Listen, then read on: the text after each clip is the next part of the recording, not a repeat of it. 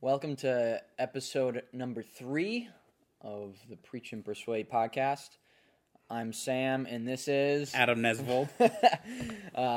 So we are continuing in our discussion on the gospel and then the false gospels. So we learned in the first episode really that there is only one true gospel, and we talked about that. So if you haven't listened to that one, I would highly encourage you to go back and listen to that one, because the gospel is everything.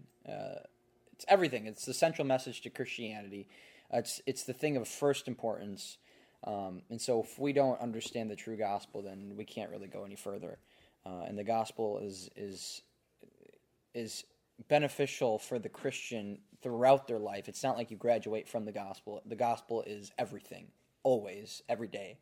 So that is something that we need to be grounded in. But then we started to talk about false gospels in episode 2, and we're going to continue our discussion on false gospels in this episode number 3, and more specifically, the false gospel called the prosperity gospel. What comes to mind, Adam, when you hear the word prosperity gospel? Like feelings, emotions, what?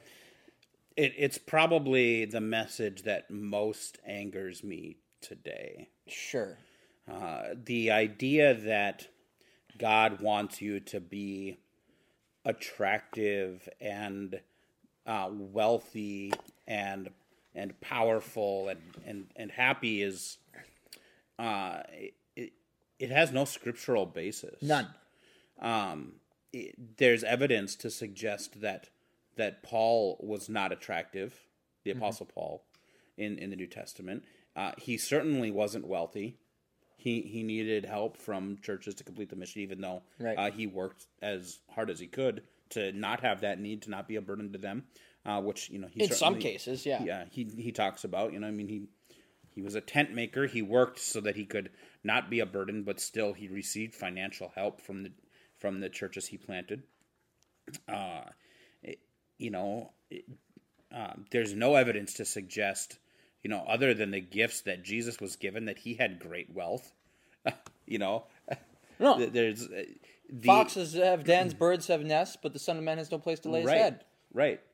I mean, so this idea that Christians are supposed to be wealthy has no scriptural basis. None. I mean, certainly there were people in the Bible that were wealthy. Solomon and David were extremely wealthy men. Yeah. But that's what happens when you collect a huge amount of taxes.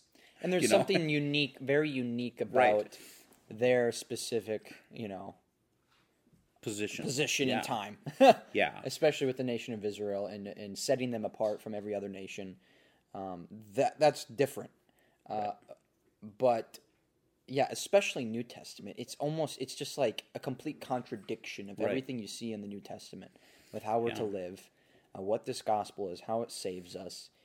And so yes, I would agree that with your statement of nothing. There's really nothing more that makes you more angry than the prosperity God. I would say the same for me. I get righteously angry. If you haven't watched the documentary movie called The American Gospel, and if you are looking for something to kindle a righteous anger, go ahead and go watch that documentary. You will be kindled well. That documentary is well done. It is well done, and it focuses on, the documentary itself is about the false gospels that America has, gave rise to, but they spend the most time talking about the prosperity gospel, and the health and wealth, and all that crap. So they would do a lot better justice at explaining how perverse it is than we will, but nonetheless, we're going to talk about it anyway. But to give a little bit more of a definition of it and why is it called the gospel, if that makes sense. Really, it's adding something to the gospel. In a way, it's taking something away as well. You could say it's taking away this idea of repentance. Because you don't have to really repent of your idolatry to money and wealth and success. Right. It's just ridiculous. But it adds this idea that that when you preach the gospel or the prosperity gospel, you're preaching this. If you come to Christ, you will have health, wealth, success, prosperity in this life. Yeah, and if you don't, it's because you didn't believe enough. Right. Or you didn't give enough. Right. Which is just patently false. It's so far off base. It's almost like flat earth people. Like, what are you in a different universe right now where you think the earth is flat? Right. Like, what the heck? And there's still people that are flat earthers. And there's even some guys, I remember a couple of years ago I saw an article, a guy made his own homemade rocket to propel himself up into the atmosphere to once and for all prove to everybody that the earth was flat, maybe forgetting that people have been putting themselves up in the air for decades. Right. But he was going to do it because he needed to show, he needed to get his own footage because everything else was tainted apparently and misguided, but his rocket had a malfunction. Of course it did. He didn't make it up there. But that's the prosperity gospel. You aren't even on this planet. Like, you are living in a different reality if you think that is what God would have for you. It's totally absurd. It's not even in the same ballpark of anything that's scriptural whatsoever. Yeah. You're pulling up something. Do you have something to read, Adam? Yeah, I mean, a lot of this is based off of Malachi 3. In Malachi 3 and verse 6, the Lord begins telling the nation of Israel and Judah that they've been robbing him. And, in verse 8, he says, will man rob God, yet you are robbing me? But you say, how have I robbed you in your tithes and your contributions? And then in verse 10, it says, bring the full tithe into the storehouse, and there may be food, bring in the full tithe into the storehouse, that there may be food in my house, and thereby put me to the test, says the Lord of hosts, if I will not open the windows of heaven for you, and pour down for you blessings until there is no more need. That has nothing to do with the Christian life. No. And it doesn't promise wealth. It doesn't promise, even in that passage, it's not promising that people will be wealthy. It's promising that there won't be a need. Right. You begin to, if you just take that verse, if you just take Malachi 3, verse 10, and you pull it out of this context, which in a way I just did, but if you pull it completely out of this context and try to apply it to life today, you're going to be drastically angry at God when you realize that God did not promise that if you give him a tenth of your income that you're going to become a millionaire. Right. God is not an ATM machine. Right. And right, so they're adding things to the gospel that you can't add, and that the Bible just blatantly contradicts. The thing with the prosperity gospel, though, is it's more than just health, wealth, and stuff like that. Like, they're running with, obviously, because we would blatantly say they're not Christian. The people who preach these false gospels, they're not Christian at all. So you're going to expect, therefore, to see other teachings that are totally unscriptural as well, and that's what you do see. Mm-hmm. And so it's very common that in a prosperity preaching type church, you'll also see some very, very wrong understandings of spiritual gifts, of miracles, of healings, supernatural powers that just are like, what? What are you talking about?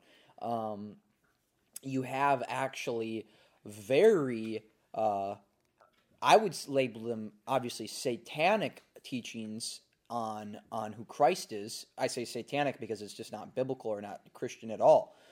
If you do not believe that Christ is full deity and full man, fully God, fully man, forever united, Jesus is always stays and always will be 100% God. He does not leave his deity. In these prosperity preaching churches, and their denomination really, well, I shouldn't say denomination, but their religion really is called Word of Faith. And a lot of Word of Faith theology and teaching does have a wrong belief and a false belief on who Christ is. Christ, to them, it was just a man like we are, and a man who they would say that he was not, he did not get the power of God until the Holy Spirit descended on him at his baptism. And therefore, before that, he was just a man like we are just men, before we are reborn and regenerated by the Holy Spirit. And that's just like, no, he was God. He always was God. He's never not been God. Right. And that's actually what you would call blasphemy. That's blasphemy. And they're teaching that. Bethel Church in Redding, California teaches that. Like and we have so many people, I know so many people that think Bethel is totally fine. And certainly, they put out some pretty cool songs. But good night. Holy crap. Right. And that's exactly it. I mean, we talked about in the first episode, let anybody be accursed if they preach a different gospel. Yeah. And any other gospel is a form of spiritual warfare at its most fundamental level.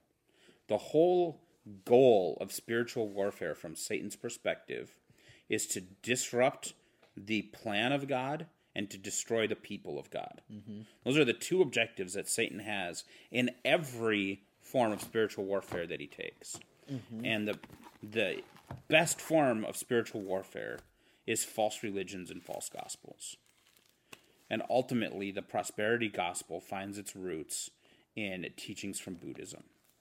Mm-hmm. Yep. It's beyond me that people are duped into this, really. And so many people are duped into it, mainly because they're not regenerated. A true Christian really can't get duped into this. You have churches that are just full of unregenerate people saying they're regenerated. In the prosperity. Well, I think that it's possible for somebody to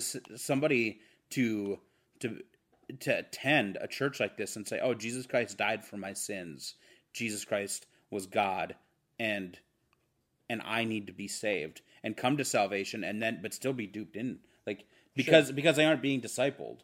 But at the core, I think that they can become saved by hearing that Jesus Christ died for their sins. Sure.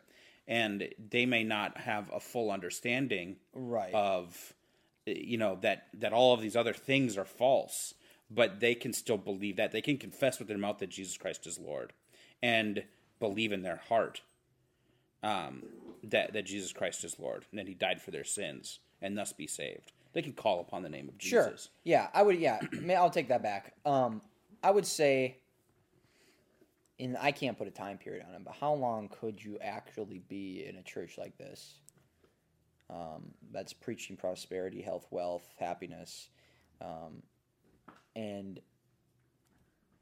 not get turned up, I mean, if you truly have the Holy Spirit in you, something's going to click sooner or later. You would think that, wait a minute, this doesn't seem right.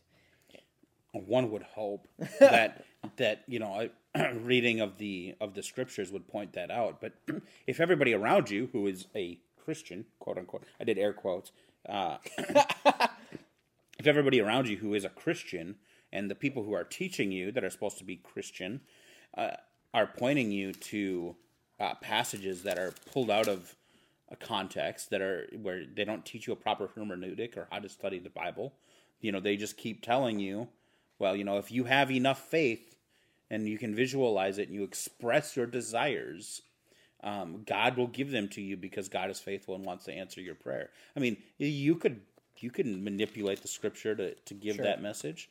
And so people go to church every Sunday. They see, the pastor is making a ton of money and has a huge church that he won't open to the people that are in his town that are being flooded out of their homes. Joel Osteen. But yet, I think that it's. Yeah. I think it's easy enough to fall into if you're never exposed to how to study the Bible. Sure. Yeah, and just for me personally, I do gravitate towards this. Maybe I tend to believe that I tend to be very skeptical of people's faith, if that makes sense.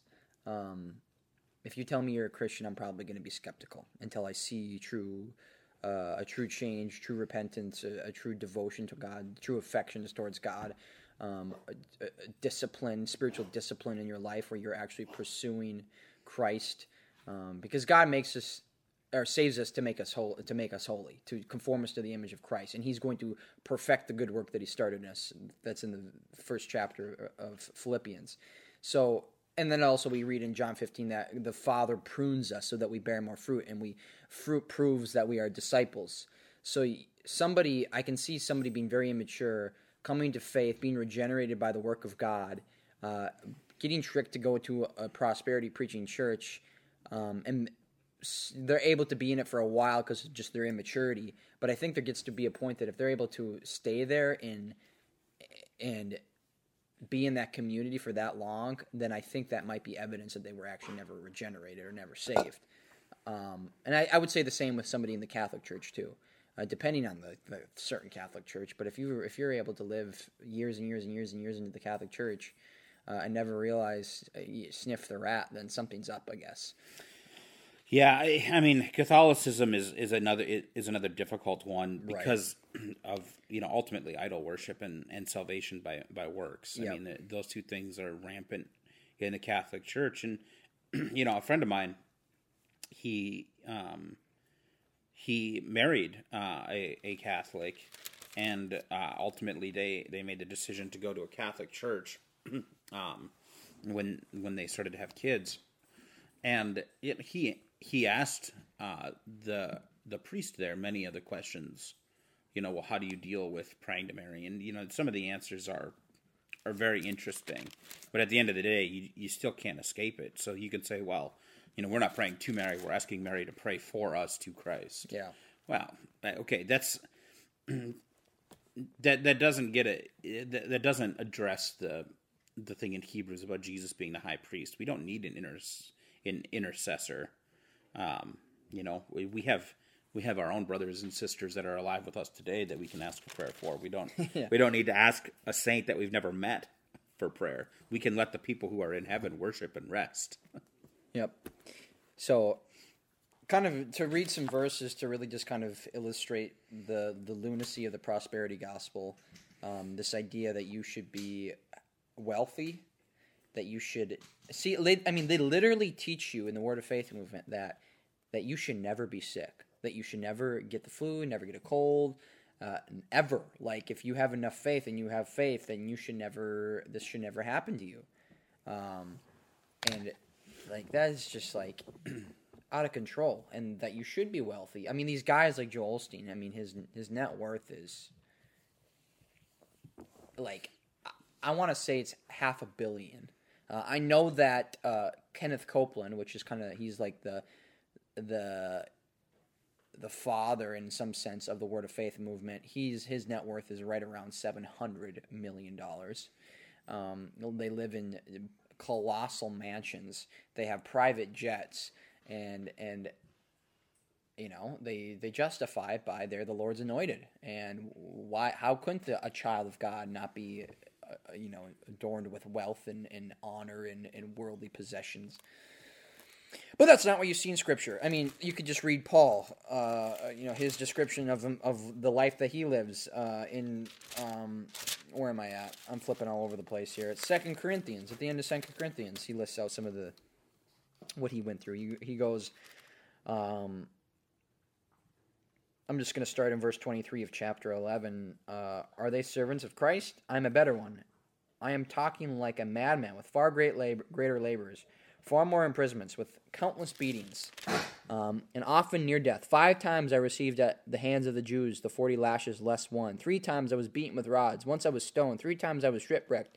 A night and a day I was adrift at sea, on frequent journeys, in danger from rivers, danger from robbers, danger from my own people, danger from Gentiles, danger in the city, danger in the wilderness, danger at sea, danger from false brothers, in toil and hardship, through many a sleepless night, and hunger and thirst, often without food, and cold and exposure, and apart from other things, there is the daily pressure on me of my anxiety for all the churches, who is weak, and I am not weak, who is made to fall, and I am not indignant.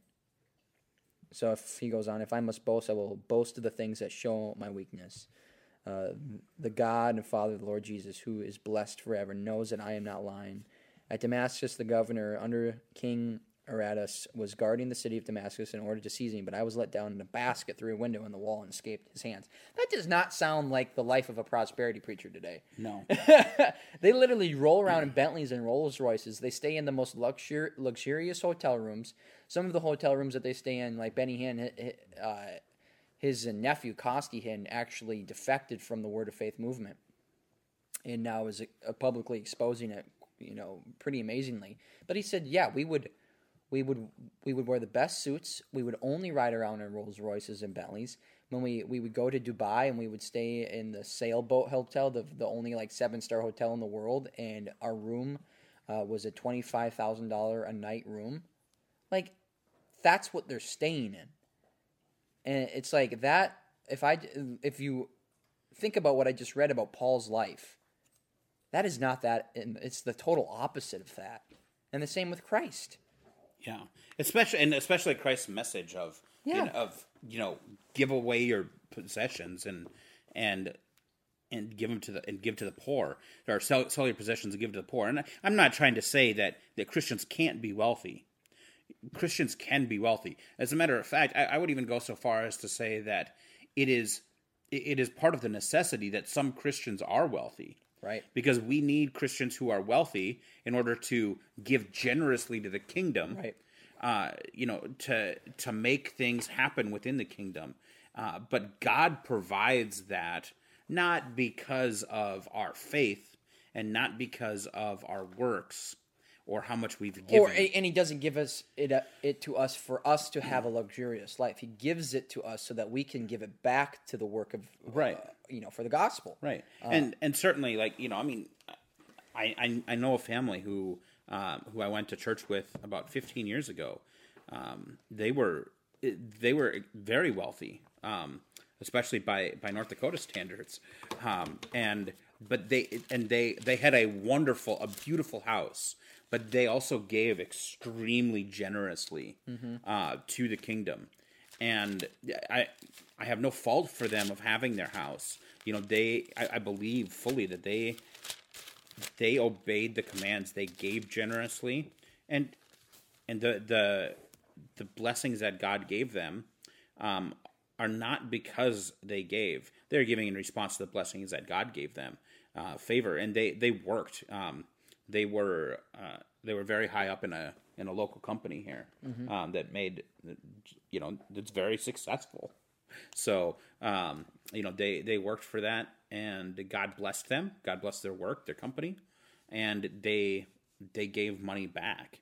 And that's I think where the prosperity gospel is so far off when it comes to wealth is it teaches that if you visualize it enough and if you give enough and you believe enough, then you will suddenly have all of this money. Right. And it's just not. There's nowhere in Scripture that it says that. Yeah. No, they actually truly believe, and this is just the craziness of it. In their beliefs, the Word of Faith, they do believe that you can actually speak things into existence.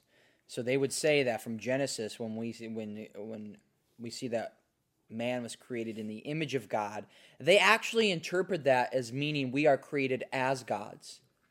Small g, they said. God is big G, we are small g's. We are gods, which means that we can create. We can speak things from nothing into existence as he did. That is crazy. No, we can't. And so they actually believe that, though. They actually believe that it's like the name it, claim it thing. Name it and claim it, and it's yours. Like, what? Yeah, and that comes from the law of attraction. The law of attraction is this movement. And you can go to thelawofattraction.com to read about it. I wouldn't suggest spending too much time reading about it because it is a satanic lie. Right. And like any satanic lie, there is at the root of it some truth. And so I'm gonna read from this website what the lawofattraction.com has to say about the law of attraction. Hundreds of years ago, the law of attraction was first thought to have been taught to man by the immortal Buddha. Okay, well, right there we have a problem. Okay, so it is believed he wanted it to be known that what you have become is what you have thought. This is the belief that is deeply intrinsic in the law of attraction. With the spread of this concept to Western culture also came the term karma. It is a belief that is popular throughout numerous societies. So let me just pose this question here real quick. Is there any truth to the idea of karma? I would say yes. But in a biblical standpoint, right, Jesus teaches us that you sow what you reap. Sure. And that's ultimately very similar to what karma teaches. Sure. But this idea that if I put hate out into the world, I'm going to get hate back. Well, okay, yes, we can understand that, but it's not in some, metaphysical way necessarily. It's that, if I walk up and I just insult people all the time, I can expect to not be liked. You're right? Because that's the way that things work, and people aren't going to necessarily be kind to me. If I just walk up to a stranger in the store and start insulting them for the hair color, well, they're probably going to have some raw words for me in return. And you could look at it in a little bit different way too. I managed teams in my career, and negativity, like having a negative attitude, is a poisonous and destructive thing in our lives. Mm-hmm. And the problem with negativity is that it spreads. So if you have a group of people and one person's very negative, somebody else will be impacted by that, and it will drag them into that negativity. And that negativity will spread then from those two people throughout the team. And so there is this idea that if you wake up in the morning and you wake up with positivity and you say, okay, I'm going to have a good day, the day will go as you make it go. If you believe that you're going to have a good day, the majority of the time, outside of some terrible things happening that are outside of your control, a loved one dying, a friend dying, not that friends aren't loved ones, but a pet dying, a car accident, somebody getting seriously injured. Outside of some of these things that you just can't control, most of the time you're going to have a good day because you started with the idea that it's a good day. If you start with the idea of that it's a bad day, then you're guaranteed going to have a bad day. Right. And so, these are some true concepts that the bedrock of this whole lie of the law of attraction are based on. Because what does the law of attraction teach next? Well, if it's true that you can have a good day because you think so, then if you want money enough and you visualize it in your mind's eye, this is on their website. You could read about it, and then you speak it out, then the universe will give it to you. But the universe doesn't have power to give you anything. Right. It's like, what are you talking about? But that's the teaching. And what does that sound like? That sounds exactly like the prosperity gospel. Yeah. Well, I'm going to visualize and have enough faith that I'm going to get this amount of money. Yeah. And then I'm going to speak it out because my words have power. Right. Like you said, because we're created in the image of God. I'm going to speak this money out, and then I'm going to be given this money. But that's not biblical, and we don't have the power to speak things into existence. No. You can try to do it right now as you're listening. Yeah, go ahead and imagine something and really believe with everything you have that you can just speak something into your hand. Right. And guess what? It's not going to happen. Right. Yeah. And even if it's not going to just appear. You can't speak things into existence from nothing. But there is this true spiritual reality where there are evil forces at work where Satan could be allowed, you could say, to move around resources to make it seem as though you are... Absolutely. And that's exactly what's happening.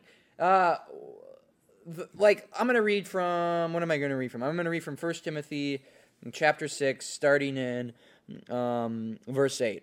No, verse 6 I'm going to start in. But godliness with contentment is great gain, for we brought nothing into this world, and we cannot take anything out of the world. But if we have food and clothing, with these we will be content.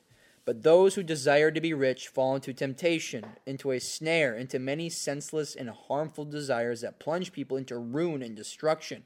For the love of money is a root of all kinds of evil, It is through this craving that some have wandered away from the faith and pierced themselves with many pangs.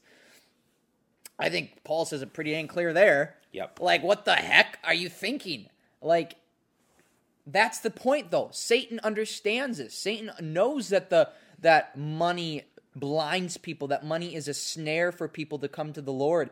So, obviously, he's going to give people this money that they desire if it means that they will be blinded to the truth. Mm-hmm. Like, that's a pretty small cost to Satan's scheme. If he has if God has given him some, you could say, some freedom to work in this world with some physical things. Some freedom. We need to understand.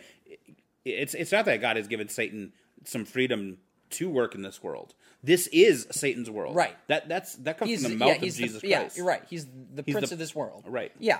So you got to realize that just because you are, desiring money and now you are getting money, you got to go, one, is that a good desire?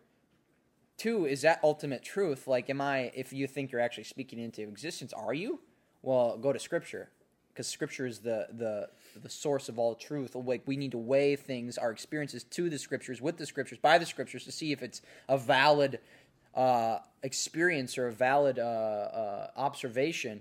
And you see, no, it's not. Oh, and also I'm learning that Satan's scheming and trying to deceive me and snare me. Oh, that makes sense why I'm rich. Yeah. I mean, it's just like dumb. Like, think about this. Good grief. Yeah. And again, we're not saying that as a Christian you can't be wealthy. Right. Yeah. Again, I mean, right. It's okay to be wealthy. What Adam said was exactly right. Here's the deal. Everything you have to realize it too. Everything that you have is a gift from God. And so if God has blessed you, if you want to say blessed, with prosperity preachers, that word can be misconstrued to mean something else. Right. But if God has blessed you with a job that you make a lot of money, and He's given you the gifts, maybe the intellect or whatever it might be, to be able to do this job and make this money, it's not so that you can have a luxurious life. It's so that you can give back to Him, who's the one who gives all things. Mm-hmm. So God gave you your life. God gave you your talents. God gave you your giftings. God gave you your opportunities. God put you where you live. He did everything. So He's the ultimate giver. You have nothing of your own doing.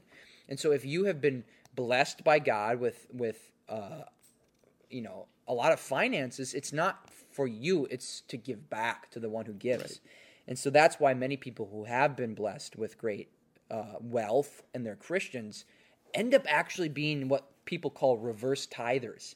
They live on 10%, they give 90%. A tithe is more commonly known as a 10%. You give 10% of what you have. Reverse tithe is you live on 10%, you give 90%. And some of these Christian pastors that write a book and it becomes a New York Times bestseller, like Francis Chan, I think I'm pretty sure he is a reverse tither. His book Crazy Love sold millions of copies. You have all these royalties, and I think actually before the book even was sold, they projected that it would be, a big seller. So he actually, I'm pretty sure, you can figure it out for yourself, basically signed away all the makings from him so that he wouldn't even be tempted to keep it.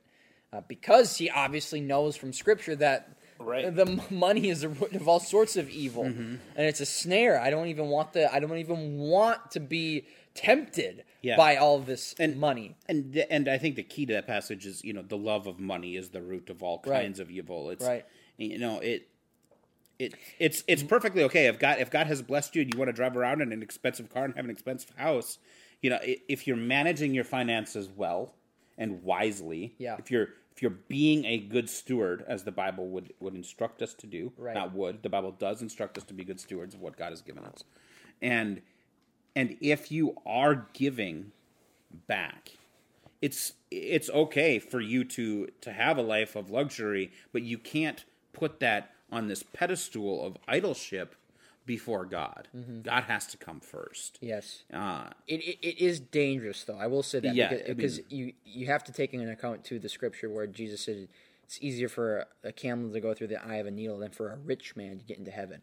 Right. So there is this idea that just the more worldly, you could say, pleasures or luxuries that you have, It gets hard. It gets hard. Right. There's a lot of temptation. There's a lot of temptation involved with it. Absolutely. But right, it is stewardship. This life is a life of stewardship. Everything we have is a gift from God to be stewarded faithfully, to be stewarded for His glory, not for our glory, not for our personal fulfillment or satisfaction or happiness. And the cool thing is that we're actually ultimately satisfied when we live for the glory of God. And that's Piper's Christian hedonism. What was I going to say now? Okay, here's what I was going to say. This is we're going to maybe switch gears a little bit. But another thing that runs around, and I already mentioned it, but another thing that runs around with this prosperity gospel is also supernatural powers and works. And so you see a lot of the ultra-charismatic types, they drift towards the prosperity gospel too. Those things run together a lot. And now certainly you can have charismatics that aren't prosperity gospel people, and there are some charismatics certainly that are true Christians, but there is a lot more overlap, you could say, with those two things. And well, yeah, I mean, because it comes down to emotion, right? Again, because experience. Right, exactly. What happens if you go to church with the idea that that eventually you're going to get rich? You are emotionally invested in that. Yep. And your focus isn't on God; it's on what God is going to do for you. And that, I mean, that's a problem in and of itself. Right. You go to church to worship God, and I guarantee you that when you go to church to worship God, God will give you something. Like God will give you a gift if you watch for it. God will give you something, and that something could range anything from a sermon that speaks to you specifically, to a song that touches you, puts you in a more worshipful spot, to, so I mean, there's many people who meet their spouses at church, right? If you go to worship God with the right heart, God is going to make that worth your while, because God does love to bless His people. But we were designed for it, right? But God, that just because God loves to bless His people does not mean that God wants everybody to be happy and healthy. It means that, okay, I said this once before, the Christian life is not puppies and rainbows. Okay. It's the Christian life is difficult. It's a fight. Yeah. It's a brutal fight. Mm-hmm. It's a war. I mean, it's not puppies and rainbows and lollipops and glitter and sparkles, right? and comfy sweatpants and stuff, whatever, yoga pants. Yeah, we need to understand. I guess another thing about this is we need to understand our.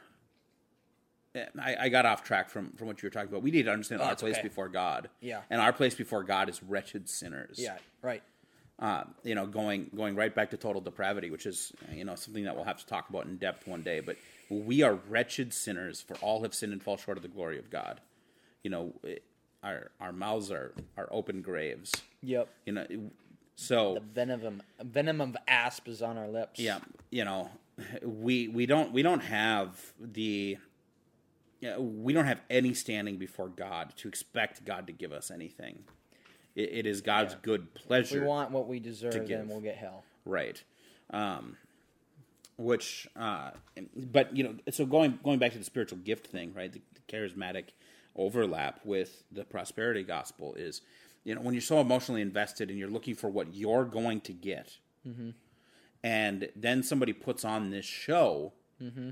When you look at what's happening in the ultra charismatic movement, it's all about experience. Right. Everything from the music to the presentation, the lights, the everything. Yeah, I mean, all of it is all about a presentation to drive emotion. Right. And when you whip people up and you whip up their emotions, and then you start performing these miracles of healing people or speaking in tongues.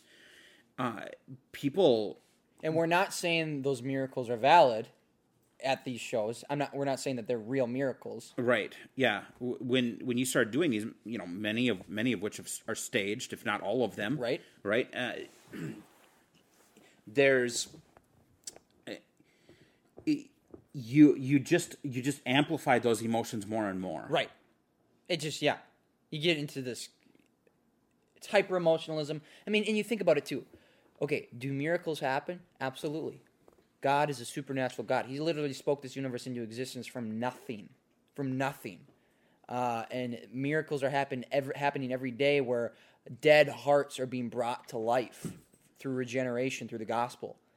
And yes, Jesus did real miracles when he was in his ministry on earth, and the apostles did real miracles, and Moses actually split the Red Sea.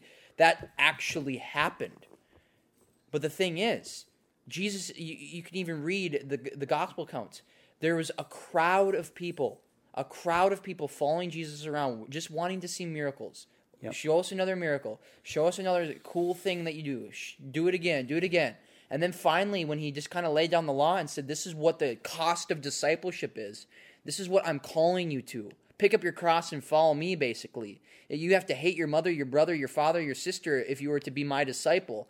As soon as he started preaching suffering and what the cost of being a Christian is, a bunch of people left. Yeah. And they saw the miracles. And it's the same parable. When Jesus was talking about the was it, I always get the names mixed. Is it the rich man and Lazarus or the rich man and Lazarus? I'm pretty sure. The parable of the rich man and Lazarus, or the beggar, the poor beggar. They both came to the end of their life. The rich man went to hell. The poor man, Lazarus, went to heaven, and the rich man from hell is talking. I'm pretty sure up to Abraham up in heaven, and he says, "Hey, tell Lazarus to come down, and just put one drop of water on my tongue to quench this burning, this constant anguish that I'm in." And he said, Abraham said, "There's a big chasm set between us. You can't come up here. We can't come down there." But he said, well, at least send Lazarus back or somebody back from the dead to go warn my family about hell. And he goes, even if somebody comes back from the dead, they're not going to believe. Mm-hmm. So it's just like, what are you thinking? Like this emotionalism, whipping everybody up in this frenzy. It's like, even if you do see real miracles, real ones, that doesn't have power in and of itself to change a heart. Right. And so that's what this prosperity gospel and this hyper charismatic teaching is like.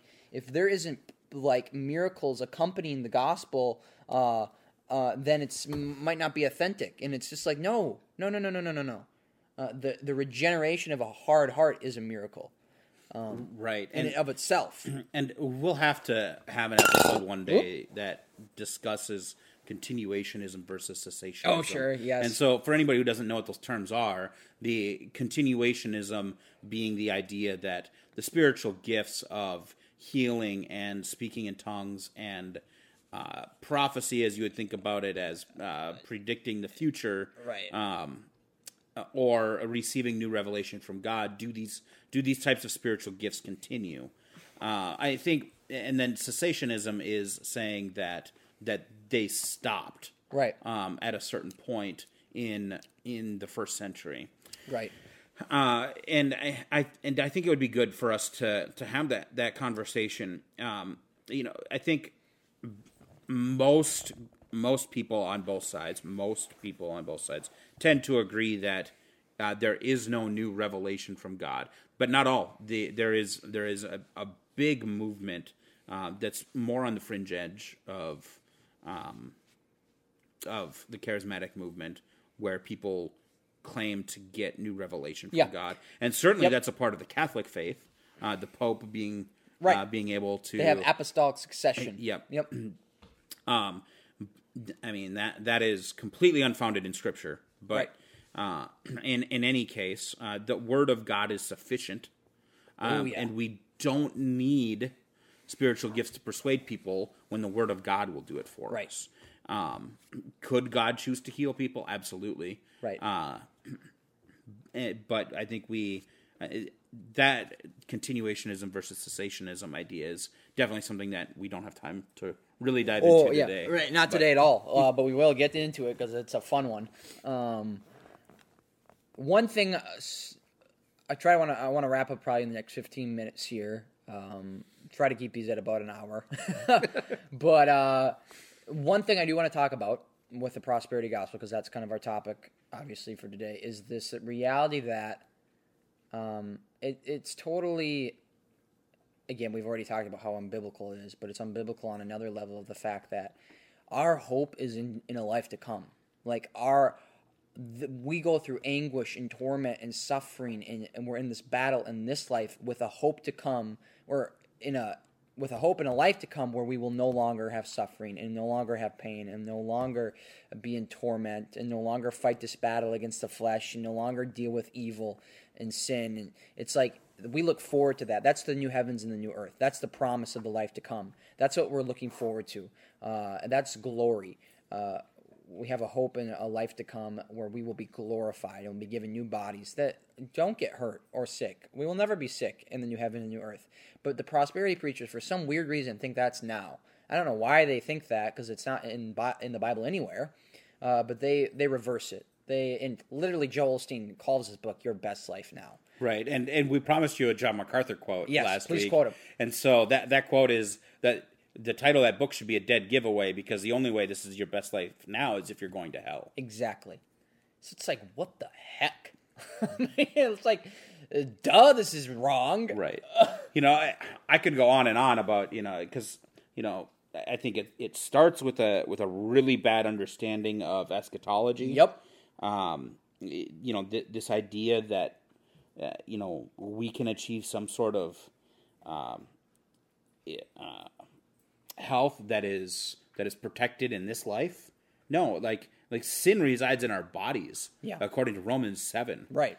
And sin is death. And Paul says, who's going to save me from this body of death? Right. He's literally calling him, the body that he resides in is a body of death. Yeah.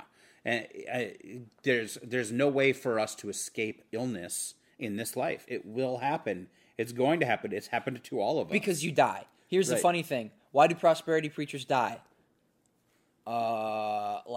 If you should never get sick, you should never get a cold, you should never get the flu, blah blah blah blah blah. But yet they can't control the fact that their telomeres and their chromosomes are deteriorating, and then they eventually die. Yeah. So it's like, well, that's weird. That seems contrary to their belief. Right. But yeah. But it's just a bunch of baloney. It's a bunch of contradiction. It's a bunch of garbage. But unfortunately, this is where, in some case, like a lot of people are duped, you could say, in America. But where it really gets sick is when these sick prosperity preachers go over to Africa, go over to these poor countries, and then they bring this virus of the prosperity gospel, and they fill these stadiums with these people that are so desperate they barely have water and food. They're miscarrying their children. They're diseased and sick and just living horrible lives, really, even by the world standards. And then they bring this disease of a gospel over there, and they dupe these people into giving these preachers everything that they own. If you just give this amount of money, you will have health and wealth, and God will bless you. And so they give everything they have. The prosperity preachers line their pockets, fly out on their private jet back to America, rich, and everybody there is still poor and diseased and still sick, and even poorer than they were before because they gave all their money to these sickos that come over there. And like I said, I think I mentioned it last week too. Like I was in Addis Ababa, Ethiopia, and literally the prosperity gospel is running rampant over there. And this hyper-charismatic theology is running rampant over there. It's all you see. And you see billboards of these American prosperity preachers put up in the downtown parts of the city. And it's just like, oh my goodness. It's horrible. And we go over there and we put on these conferences to ground these pastors and these leaders of these churches in the city in the authority of Scripture. Because these prosperity preachers that come over there, they're not doing that. Because if they were grounding them in the authority of Scripture, then they would quickly see that, oh no, I'm preaching something wrong. Right. And these pastors that have been pastors for a while, they're telling us guys that went over there to preach the true gospel and preach from the true Scriptures, that they've never heard anything like this. They don't have access to preaching like this. They don't have somebody that's coming over here and opening up the Bible to them and preaching right from the Bible. They're used to, and they think it's normal. They think the prosperity gospel is normal over there. That's their idea of American Christianity, and that's just disgusting. That's just disgusting. So we go over there and we're able to, it's like, we're just simple men with a Bible in our hands, and we're preaching the Bible, preaching the gospel from the Scriptures, the only gospel, and it does a work over there. Yeah, which is the only way that it was preached in the New Testament. Right. So, I hate the prosperity gospel. It is a horrible thing. It's disgusting. It's perverse. It's satanic. It's deceptive. It's really sad. That so many people are fooled, but Satan is scheming, and it's one of his schemes that he's deceiving people with. But because we're good Calvinists and Reform, we truly do believe that God will lose none that He is predetermined to save. So there is that hope that those whom are God's lost sheep will come into the fold. Right. But do you have anything else to say? Because otherwise, we'll wrap it up on this one. No. I think we've said enough on this one. Maybe next week we can talk about something a little bit happier. Yes. Yeah, it won't be just hate, blah blah blah, garbage, poop, whatever. But hopefully you learned something, and that's kind of our hope, is that you were able to, preach the Bible, preach the Scriptures, preach truth, and persuade to that truth. Preach and persuade. Right. But yes, so if you're able to tolerate us, please continue to listen to our episodes. But thanks for tuning in. Have a good day. Bye.